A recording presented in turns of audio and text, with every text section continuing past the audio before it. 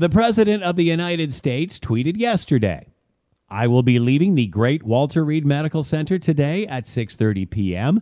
Feeling really good!" ! Don't be afraid of COVID. Don't let it dominate your life. We have developed under the Trump administration some really great drugs and knowledge. I feel better than I did 20 years ago. I wonder how the 200,000 plus American families feel who have lost a loved one. When the Donald first came down with COVID-19, my first question was, after how is he doing, was how is he going to sell this to the American people? Coming down with a virus he has spent 6 months downplaying. I guess that tweet answers that question.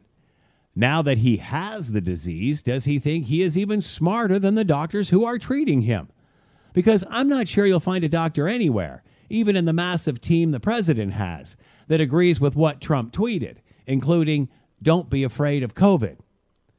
Unlike a kid who has just been hit by a car, Trump missed the lesson and seems hell-bent on heading back into busy traffic. Unfortunately, it'll be the general public who takes the hit.